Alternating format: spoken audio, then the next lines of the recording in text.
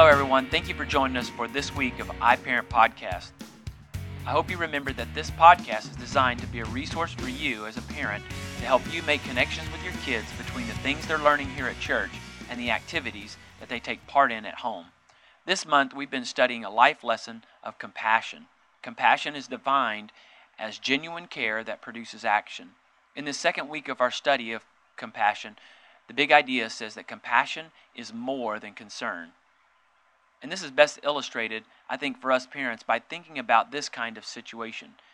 Have you ever broken down on the side of the road? Maybe you ran out of gas, had a flat tire or two, and maybe your car overheated, and maybe it was cold and rainy or hot and really humid outside, and there you were, stuck on the side of the road for a while.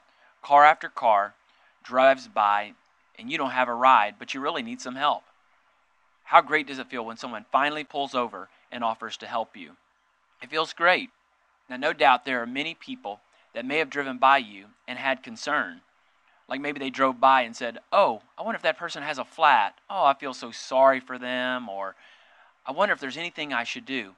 Some people felt concern as they zoomed past, but it takes compassion to go beyond concern and causes someone to pull over, stop, and get out of their car and find out what they can do to help.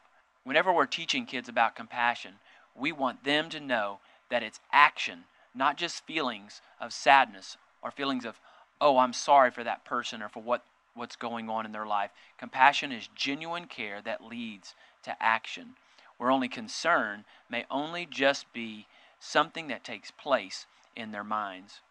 We want to challenge our kids to go further and to do more so that they can be the champions that God has created them to be. Well, that's it for this week's iParent Podcast. But I wanted to let you know that we revealed our musical for Summer Week of Choir today, and it is called Acorns to Oaks. We're excited about the opportunity to teach your kids the parable of the sower and the reaper through this incredible week of music.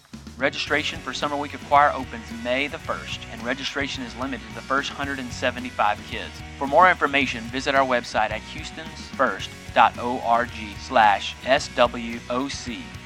Until next time, happy parenting and know that we are praying for you.